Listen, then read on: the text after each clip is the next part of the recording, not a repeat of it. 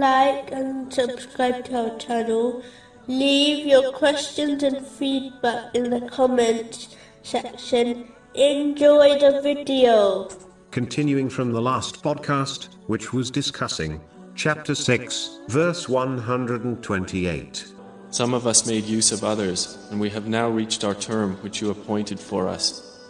He will say, the fire is your residence. Specifically, it was discussing a narration found in Jami Tirmizi, number 2559, advises that paradise is surrounded by hardships and hell is surrounded by desires. This indicates the importance of maintaining one's obedience to Allah, the Exalted, at all times, by fulfilling His commands, refraining from His prohibitions, and being patient with destiny, even though it is not unlawful to enjoy lawful pleasures. In this world, a Muslim should minimize these as much as possible, as these lawful desires often lead to unlawful desires. It is why a narration found in Jami Tirmizi, number 1205, that the one who behaves in such a manner will safeguard their faith and honor.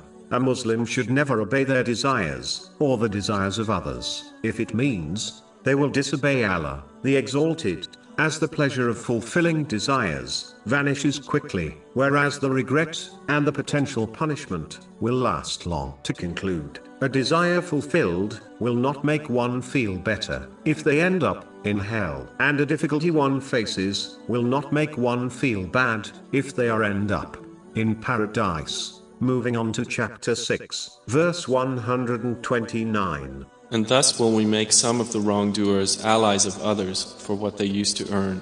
In a narration found in Sahih Muslim, number 7232, the Holy Prophet Muhammad, peace and blessings be upon him, advised that people will be resurrected on Judgment Day in the same way they died. This means that if a person dies on good, they will be resurrected on good.